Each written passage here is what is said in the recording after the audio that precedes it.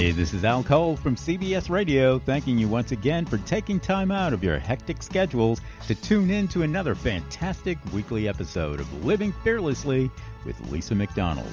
Another shout out of wholehearted gratitude to Living Fearlessly with Lisa McDonald's corporate sponsors, Helton Honda, Forever, and Aha That.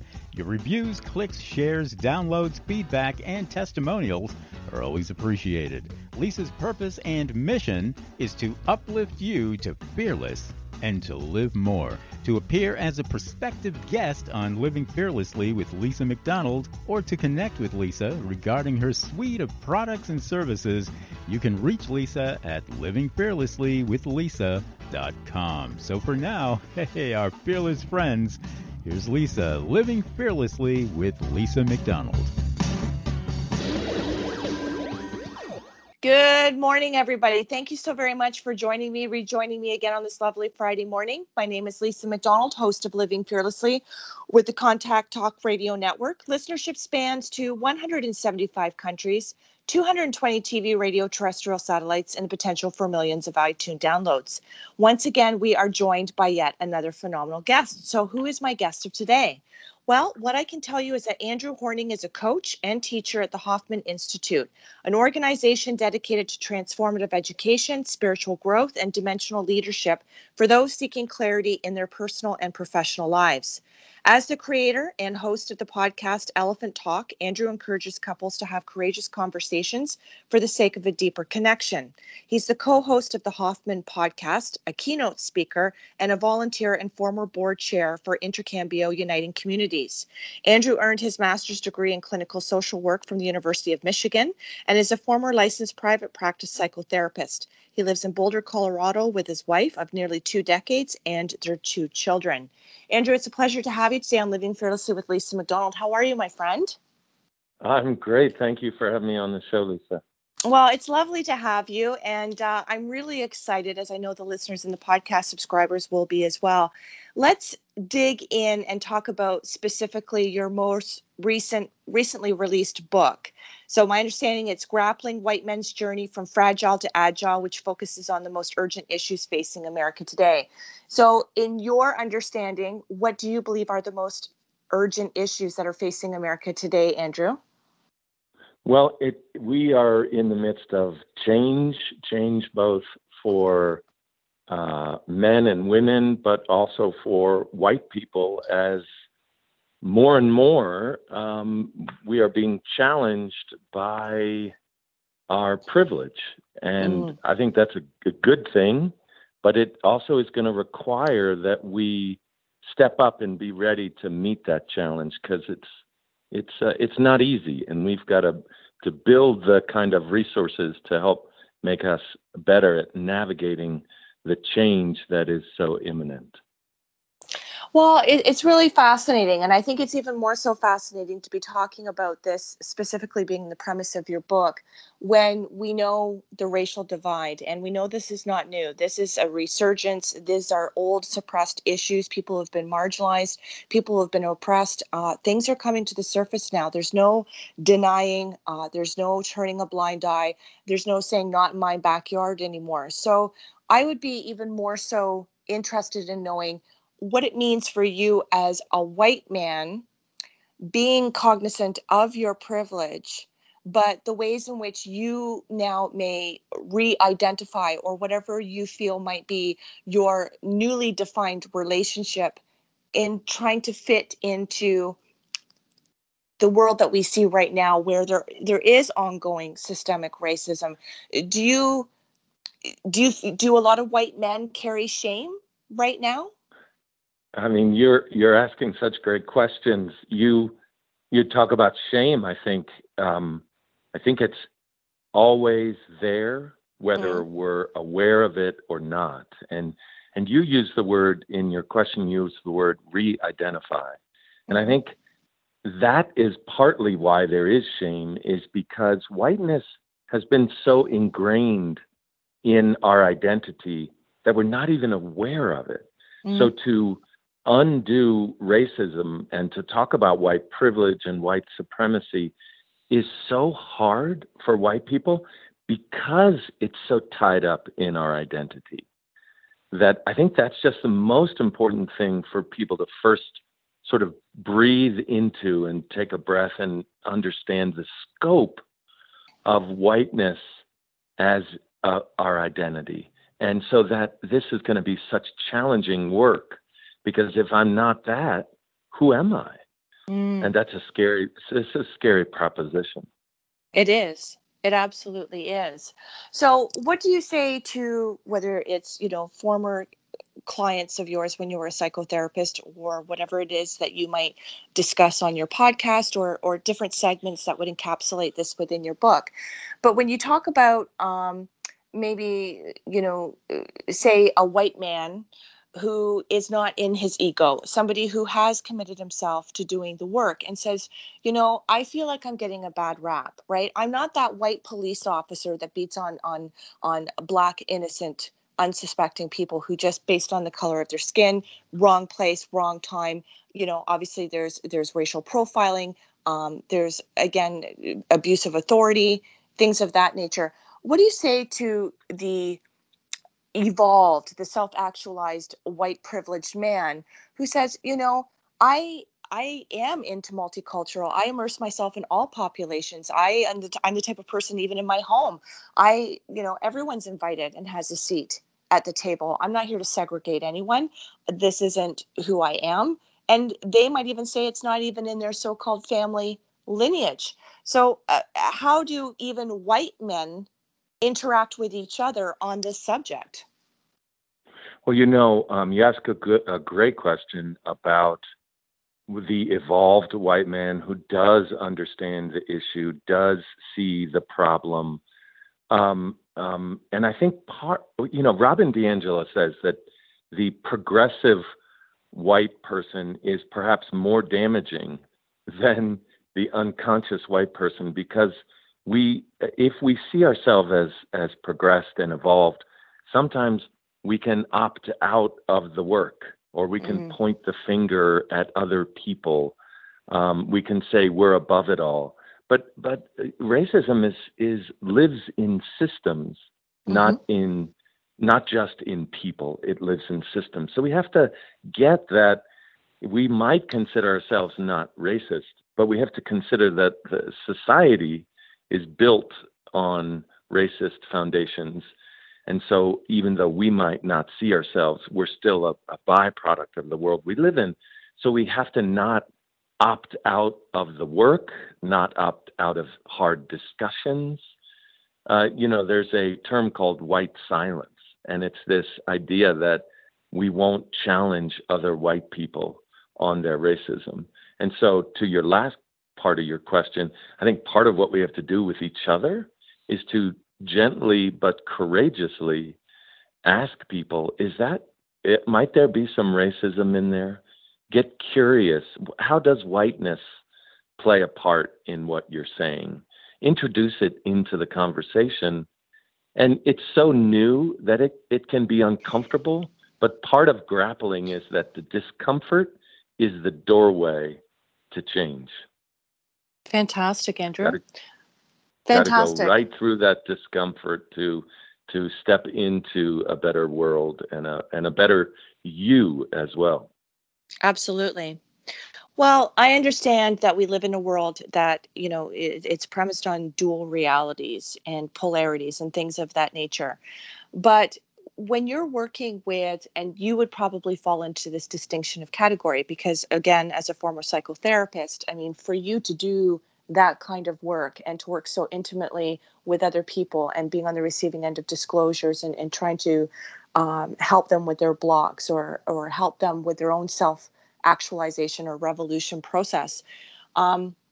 What do you, for people who, let's say, and I'm not saying religious, but people who are very much in the spiritual realm. So when people, they see themselves as a soul, they don't even see themselves as in the material physical world of, this is my vessel, but I'm a soul. I'm really about seeing myself as interconnected. We are one. So not to and I know people take issue, particularly people of color or different ethnic background. They say, it really kind of bothers me when people say, oh, I don't see that you're Black. I see that we're all the same. And I understand it on both parts. But for somebody who really is just like, I don't play in the playground of racial divide. I don't play in the playground of, only seeing your color, defaulting to your color, and that being the predominant indicator of who you are at the soul level as a person. If you're kind, I don't care what your color you are. If you are evolved, I don't care what color you are. If you exercise compassion, empathy, so how do you interact even within your own relationship with self, Andrew, and for what it is that your life's work has been premised on? How do you reconcile the reality of what we know exists out there, particularly the relationship as it speaks to men with themselves, as well as men with their external world and everyone else who cohabits in the world, their playground?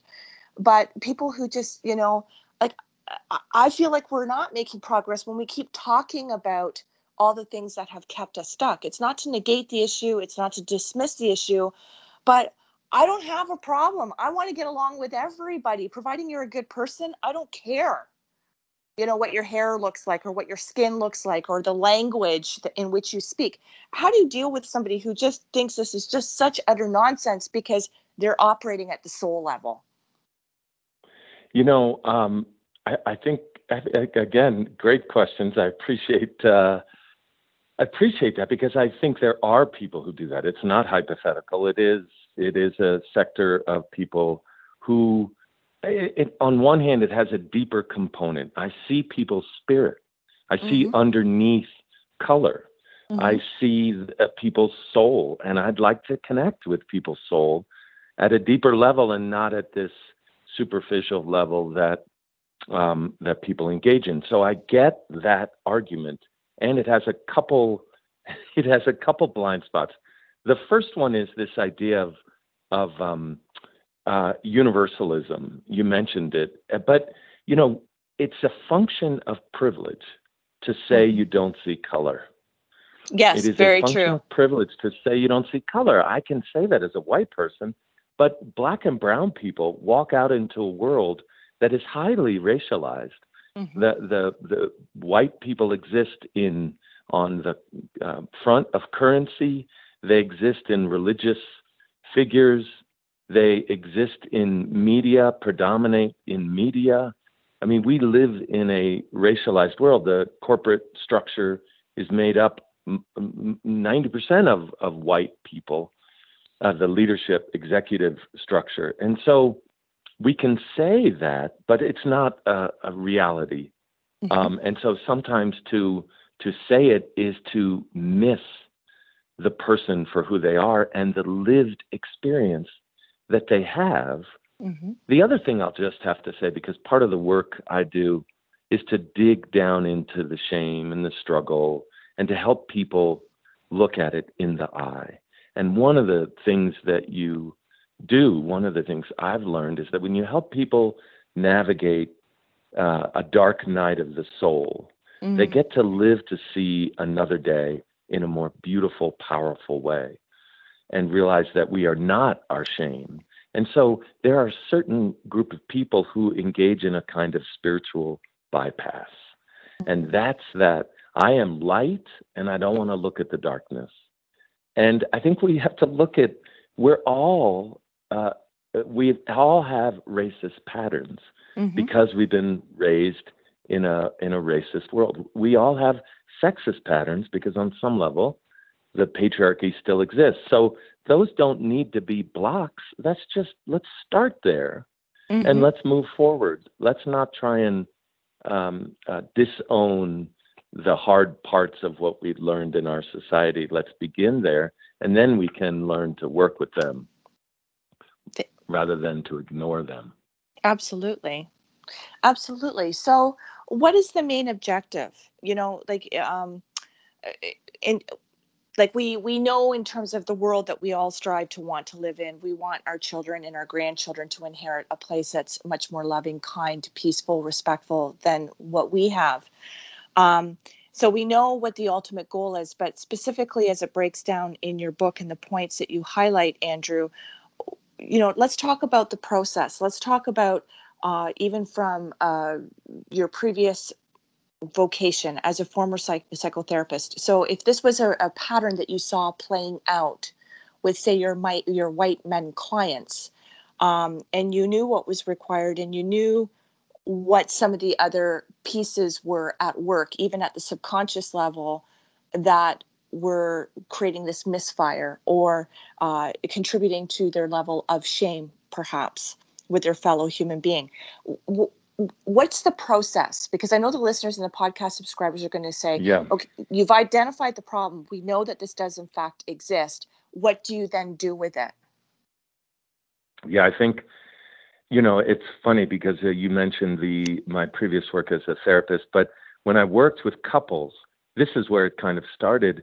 I began to see a kind of familiar theme and pattern happen, which is that the women, if it was a traditional heteronormative culture, the women would make the appointment, would make the call, and would come in with a complaint or desire for something different.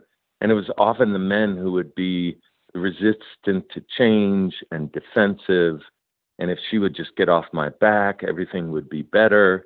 And so that's what kind of first tipped me off to men's unwillingness to embrace change. Mm-hmm. They were more invested in the status quo. So I think one of the things I do in the book is identify 4 steps. And the first one is to answer the call. To be aware of something in your life. Oprah says that we should listen to the whisper that we hear while it's a whisper. Otherwise, it becomes a loud banging, mm-hmm. and it gets really raucous. So answer the call of what you're hearing in your life or what's happening in your life. Don't run from it. Mm-hmm. And the second one is to engage in it. Grappling is defined as engaging in a close struggle without weapons. And so we have to go towards the engagement of that struggle, but we can't weaponize it. We have to bring kindness, compassion. I call them keystone emotions, where they are courage and compassion. Courage is the gas pedal that takes us into challenging conversations, uncomfortable feelings, difficult subjects. And compassion is the brake that we have to pump when things get hard, when we get uncomfortable. We have to bring kindness and compassion to ourselves. And then the third step is love the learning. Everybody loves to be a knower, but what about if we loved the step before knowing, which is learning? Mm-hmm. We're all learning. And so to embrace the learning that is happening all around us, especially in changing times like these. And then the fourth step is to experience the kind of confidence that comes from navigating uncomfortable stuff. You come out the other side a different, more emotionally present person to yourself and the world around you. It's really exciting. And if people can have the stamina to go through it, then they can come out the other side ready to show up differently to their own life and to the people around them. Beautiful.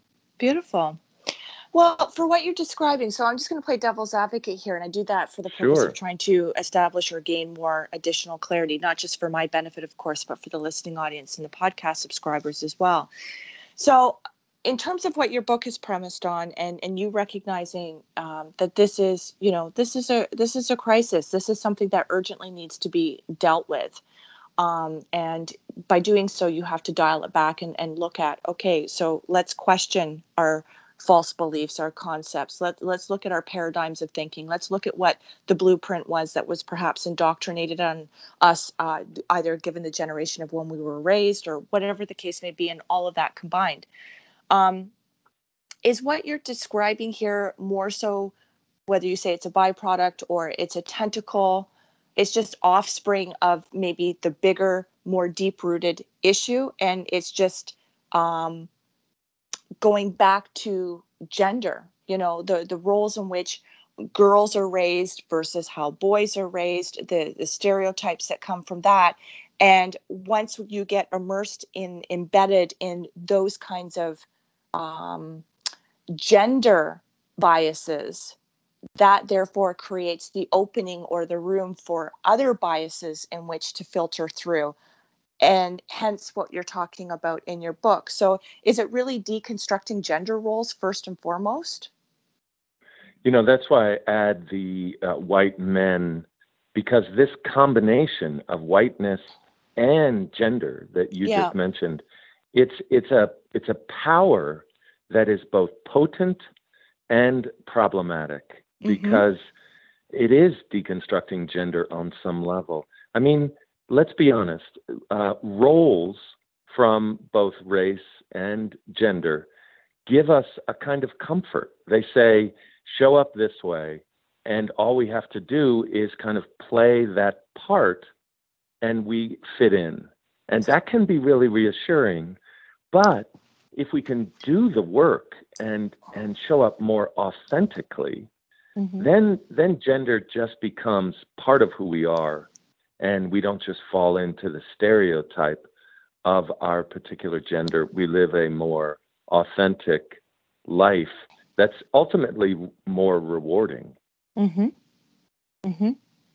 Well, I think, again, not to belabor the point, but I think this brainwashing mechanism that we were all brought up with, it still carries out. It's like, blue is for boys and pink is for girls.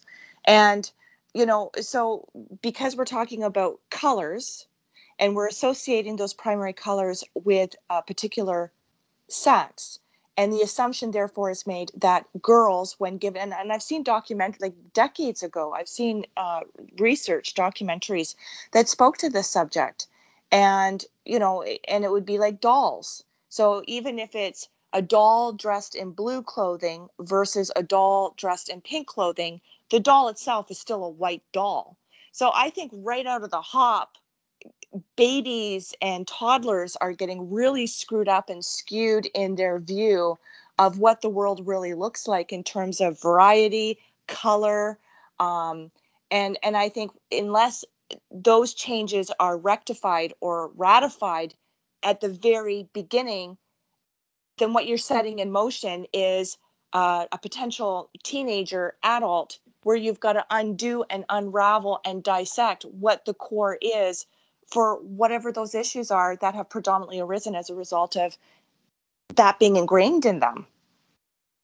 Yeah, I think you make a good point about the world we live in indoctrinating us into certain things that we may not even be aware of that we're becoming a part of. And so people get really hot when you try and bring up this issue. But the truth is that it's challenging and it's uncomfortable to consider that you believe that because you learned it around you. But if you just accept, for me, just accepting that I've been influenced by the world in which I live, the messages I got, and if I just accept that, then I can let go a little bit and not be so defensive and actually engage in kind of critical thinking of who am I? And so I love that you brought up unlearning, because that is so much of what building a better life is that we both learn new things and unlearn old things.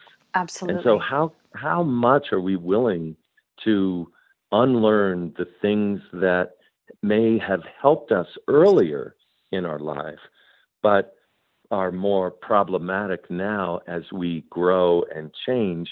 We've got to shed old belief systems. And so one of the things I love about the work that I do is it helps people develop a better relationship with change. Part of grappling is asking ourselves, what kind of relationship do we want to have with change? And some people love it and thrive in it. Carol Dweck talks so much about this in terms of a growth mindset versus a fixed mindset. And I just think change is the only constant. And so we have to learn how to navigate change more effectively so that we can live more comfortably in the world. Otherwise, we become invested in the status quo, invested in limiting the information that we take in. And so that's why you see people get defensive and build up walls, because they can't handle the change that is so prevalent in the world around them. It's hard, but if we embrace it, then the hard doesn't become so hard. If we feel like it should be easy, then we're in for a very difficult journey. Absolutely. Well, and I'm all about, making correlations and distinctions. And I feel on one level deep compassion for men. I mean, I'm a mother. I've got both a son and a daughter. And I raised my children purposely, both play with dolls, bake in the kitchen, like there would be nothing that I would want my daughter to learn either in the way of a tactile skill or creating, innovating, letting her imagination run wild. But even going back to, again, childhood and gender bias, we often say, okay, boys should be the one with the hammer in their hand, even if it's like the play school, Fisher Price, whatever. This is how it all starts. And we don't necessarily raise them in the same vein that we do with the girls to be the nurturers. If there's a baby crying, if both the boy and the girl are they're playing mom and dad, and this is the baby, well, the baby starts to cry, all of a sudden, it's systemic. It's like, well, let's put the baby over to mom, right? And and yet because we forfeit the children of either gender to have the same equal opportunities, then all of a sudden, when it comes time in a man's life to embark upon becoming a dad, embarking upon becoming a husband, because he's been conditioned to not express himself, to have to compartmentalize his feelings because it's seen as more masculine in which to do so. He's seen as weak if he comes across as emotional, things of this nature. And then women wonder why their husbands they seem quite despondent when it comes to child rearing. They seem very detached emotionally. And I feel for men because these problems come to the surface and marriages start to break up because then it's like, the labor, the distribution of labor seems like inequitable. All of a sudden it's like, women are communicators, but my husband doesn't want to talk. I can tell there's something wrong. I ask him what's wrong. He clams up. He doesn't want to talk. Then I think it's me, right? Then it erodes my confidence. And now I've got trust issues. Is he having an affair? This is how it goes on. And so, I really feel for men trying to stumble their way into a state of trying to evolve because it's understood that the world is changing. You can't get away with the same things that you once upon a time did. Men are more so than ever being encouraged to become role models, to become volunteers, and to do it in different kinds of industries where it more typically would have been women specific or female gender driven. And so I think we've sent a really messed up message, and we've wanted men to evolve faster than what's been allowed for them to become equipped to even understand what did change, because now all of a sudden people have different expectations of me, and I don't even know where those expectations came from. I'm just going on the fact that I was raised this way. This is how my dad conducted himself. This is what my dad's marriage to my mom looked like. This was perhaps what he was able to get away with. These were the things that we were not able to talk about at home. If my daughter, if my sister had a meltdown, daddy dealt with my sister's meltdown quite differently than my meltdown. I think I feel sorry for men, actually. I think we're up to the task. I do think if we want to play the victim card, there's lots of evidence out there that would make us feel bad and marginalized by what's happening.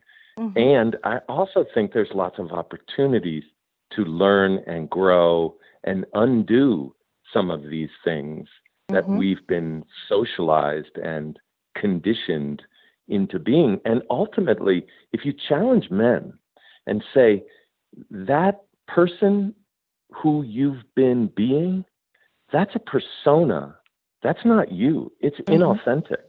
If people can get that to play the role that they've been socialized to play is inauthentic, then we can do it from a kind of enlightened self-interest, that I'm helping myself and I'm also helping the world around me because I'm undoing some of these early messages that I got about roles and relationships. And the one you said that really just, Lisa, just crushed my heart was this, and I know it as a man, which is that feelings are weak.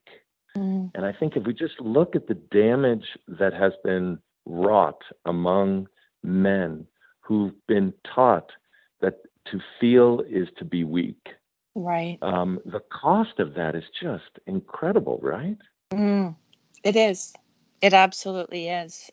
And, and I think unless everybody societally recognize this and the paradigms of thinking begin to truly ultimately shift, again, as young as when a couple has a baby is born. And in this particular case, a male baby, a boy, we have to raise them with the foresight of knowing that they're potentially going to become a father. They're going to become a husband. They need to feel comfortable with what it means to nurture and to feel vulnerable and to show up for their wife, to cry in front of their wife, to say, I have a problem and I don't begin to believe that I have all the answers, and again, without the shame. Because I think anywhere along the lineage of a boy evolving into a young man, into a man, into a husband, into a father, unless those paradigms of thinking are changed, things are unconsciously or consciously unlearned, to disband what the stigmas are, recognizing first of all what in fact they are, where within that one has had to assimilate to that type of upbringing, that type of value-based, gender-based, this is how you operate, these are the ways you operate and conduct yourself, that conversely are quite different from, say, your sister or your wife or your whatever. We have to remember that when these boys are being raised, because everybody wants to statistically, when we're talking about what's happening now with, the police rioting, what happened more notably, that last summer, and George Floyd and things of that nature, people get surprised. Like, where's all this rage coming from? Where's all this white rage, abuse of power? Why are police doing this? Why are, and again, it's not to paint everybody with the same brush and say that, everybody who's a police officer is abusive and abuses their privileges or their power or their authority. I'm not saying that, but, it galls me and it shocks me when we see statistically, why is it that more often than not, it's women fleeing domestic violence and they're in the women's shelter movement? Again, not dismissing that women themselves are abusers. I'm not trying to lock it down as one category of the end all be all for this only happens to women and this only happens to men. But the fact that people just seem to be really asleep at the switch, they don't seem to make those correlations. Well, why are men typically, road ragers? Why are men total, why are statistics seemingly going up in the wrong direction where men are concerned when we're talking about some of these more global, broader type issues where people are feeling impacted? It's likely a man who's going to go shoot up a school or a parking lot, a mall, or why is that? It baffles my mind that people don't see why that might be. Yeah, I think thankfully Daniel Goleman's work when he wrote Emotional Intelligence really put put emotions and intelligence together for the first time to help people understand that how we navigate our own emotional world is just as important as how smart we are, and how we navigate the emotions and our ability to perceive and read emotions in others, the kind of relational component to emotional intelligence. Those two things, one, how we relate to and manage our own emotions, and how we relate to and connect with and perceive other people's emotions, is incredibly important for our success in this world. We always used to think it was IQ. Well, if they're smart, they'll do great. IQ is not always the predictor that people attribute it to be. EQ, on the other hand, plays such a powerful role. Yes, absolutely. Emotional intelligence, for sure it does. And so, not to stereotype or, I don't know that that's the right word that I used, not to make broad-based assumptions, but intuitively, for the work that you do, for what your book is premised on, for the things that are of particular interest to you, and wanting to be an agent of change, what are you inclined to think or believe in the viewing right now, like the landscape of what's going on the global stage? Do you think people are waking up? Do you think people are becoming more consciously elevated? Do you think people are becoming more curious? Do you think people are starting to connect the dots a little bit more on themselves in correlation to the relationship that they have with the outside world? What their for needs to possibly change? Do you think people are still predominantly asleep, or do you think people are predominantly waking up, or do you think we're evolving in the way that we're, for the most part, we're getting on that board of self-actualization, and majority are there? Yeah, I think it's a good question. Like, where are we headed? What's happening? Can we try and put a finger on the pulse of the recent events and the recent period to say, what's the trajectory of what's the arc of what's happening? And here's what I would say. I would say kind of two things at the same time. And on one hand, for a while there, the Ibram X. Kendi's book about being an anti-racist was a New York Times bestseller, along with Robin DiAngelo's White Fragility was a New York Times bestseller. There was a huge wake-up call. As unfortunate as as tragic as the George Floyd murder was, as tragic as at times the Trump presidency was, it woke the middle up in our country to move left and say, wait a minute, I've been asleep. I didn't realize this was happening. And we became re-educated. I mean, I'm an American history major, and I didn't know about the race murders in Oklahoma City. I wasn't taught that. And so that's one of so many understandings and awakenings of a deeper, more compassionate, more rounded out understanding of the Black experience, Black and brown experience in the United States. So that is a good thing. And unfortunately, it's painful and it's ongoing, but it's a good thing. But at the same time, what has also been happening is on the extreme on the right has been like fortifying the walls, a kind of backlash, Lisa, where people are now feeling victimized and they're sort of circling the wagons of their belief system and demonizing this movement. All big social movements have this kind of backlash. And this is what we're seeing, especially in the U.S., where voting rights laws are being restricted and limited in Georgia and in other states, as if it was needed. And it wasn't needed, but it's an attempt to kind of keep the status quo the way it is. So it has me concerned because on one hand, a whole group of people are waking up to a deeper understanding of something. Mm-hmm. And on the other side, there's also a group of people that is hardening their belief systems and putting in positions and laws that are making it harder to change. It's a little confusing for some people to understand, and it breaks my heart a little bit because I don't see a unified movement going forward.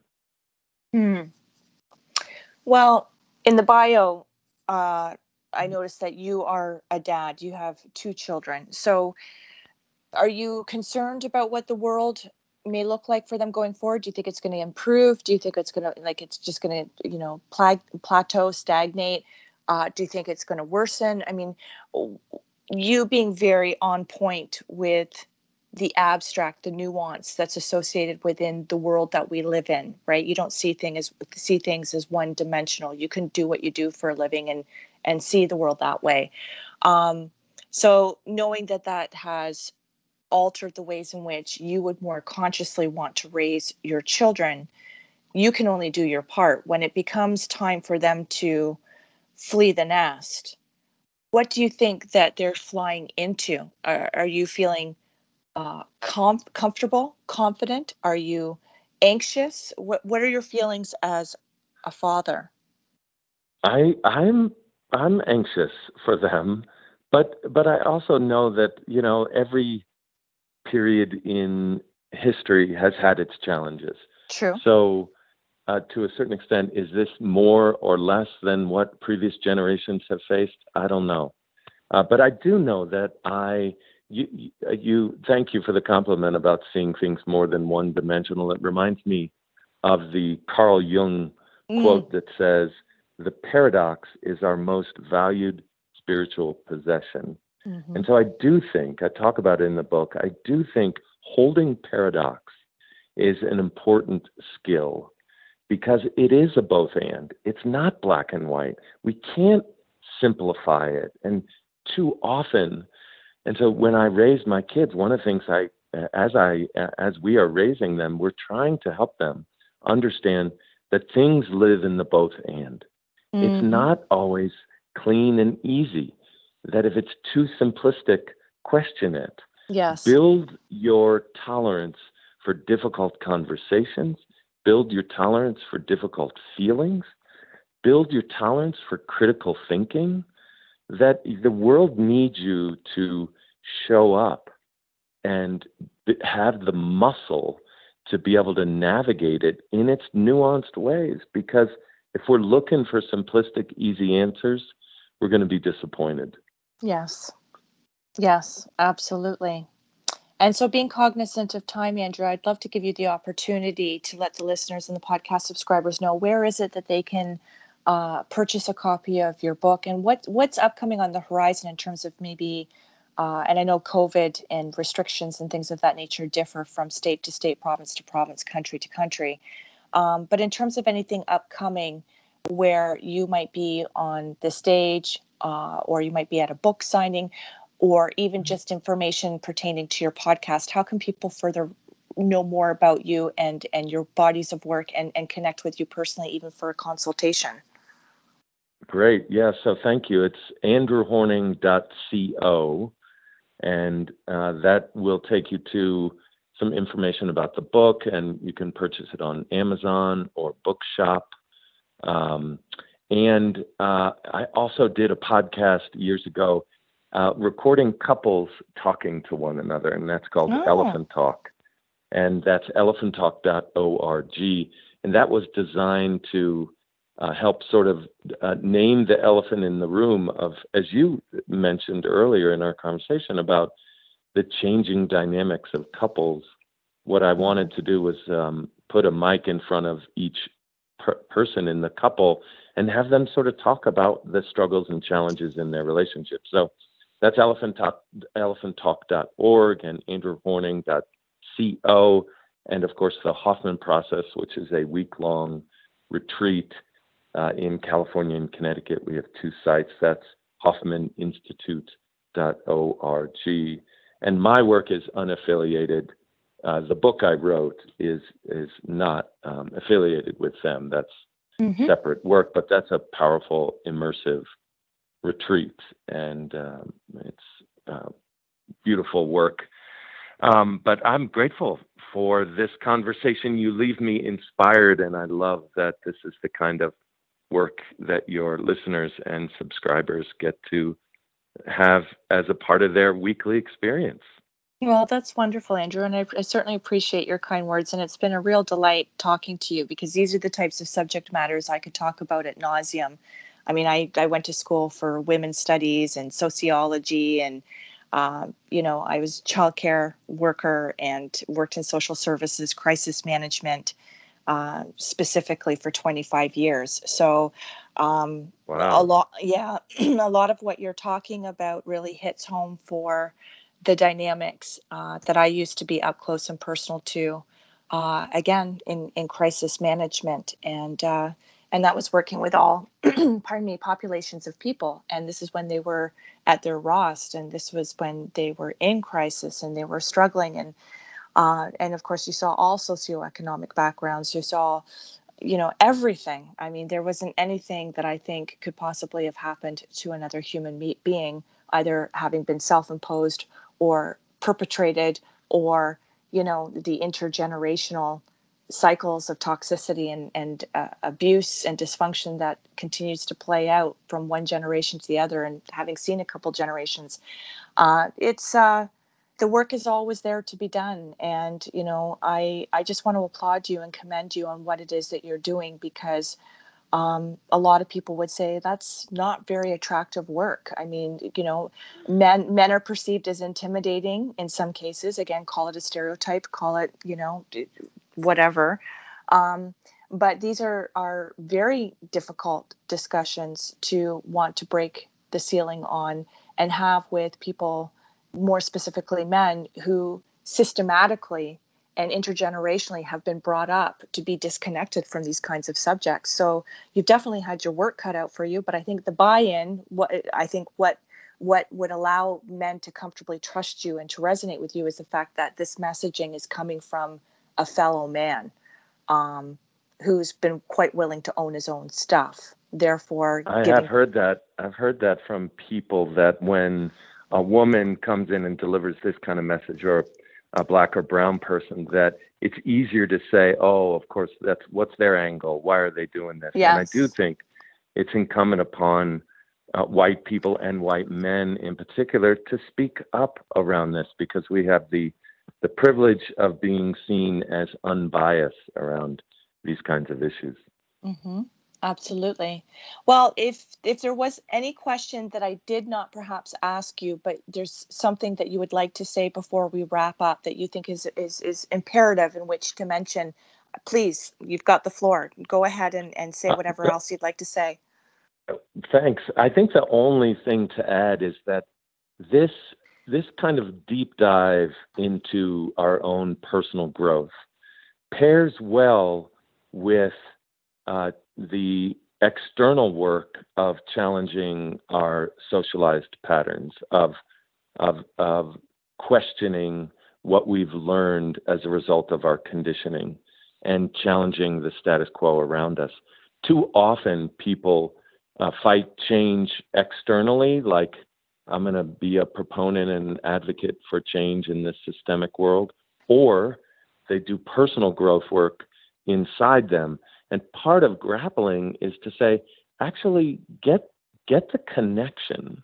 Yes. Engage in the kind of deeper level work that helps you make the connections, to connect the dots between what is happening inside of us and what is happening between us, as well as what is happening around us. And if we can do that, we build momentum. Absolutely. Well said, Andrew. I just want to say once again, it's been an absolute delight talking to you. these are my favorite kinds of core subjects in which to talk about, and certainly anything that has the potential to precipitate much needed change. I'm all in. So thank you for giving myself and the listeners and the podcast subscribers an opportunity to go deep with you, and for your revelations, your insights, and again, all your contributions for what you do to make this world a better place, not just for your own 2 children, but for everyone's children. So thank you so much for that. To the Lisa, listening I audience, loved the conversation. oh, Thank you. well, you're welcome to come back anytime. You know you are. And to the listening audience, I want to thank you very much for the gift of your time, for tuning into myself and my phenomenal guest of today, Andrew Horning. I encourage you to reach out to him and certainly to purchase a copy of his book. And I'm very exceptionally clear on my purpose. My purpose is to uplift you to fear less and to live more. Until next Friday, when we're joined by yet another amazing guest, I wish you all my very best. Love and gratitude to everyone. Take care, and to you as well, Andrew. Thank you. Bye-bye. Hey, this is Al Cole from CBS Radio, thanking you once again for taking time out of your hectic schedules to tune in to another fantastic weekly episode of Living Fearlessly with Lisa McDonald. Another shout out of wholehearted gratitude to Living Fearlessly with Lisa McDonald's corporate sponsors, Helton Honda, Forever, and Aha That. Your reviews, clicks, shares, downloads, feedback, and testimonials are always appreciated. Lisa's purpose and mission is to uplift you to fearless and to live more. To appear as a prospective guest on Living Fearlessly with Lisa McDonald, or to connect with Lisa regarding her suite of products and services, you can reach Lisa at livingfearlesslywithlisa.com. And until next week, our fearless friends, this is Al Cole from CBS Radio telling you to be your own hero, be your own shero, be your own leader, and be your own best friend.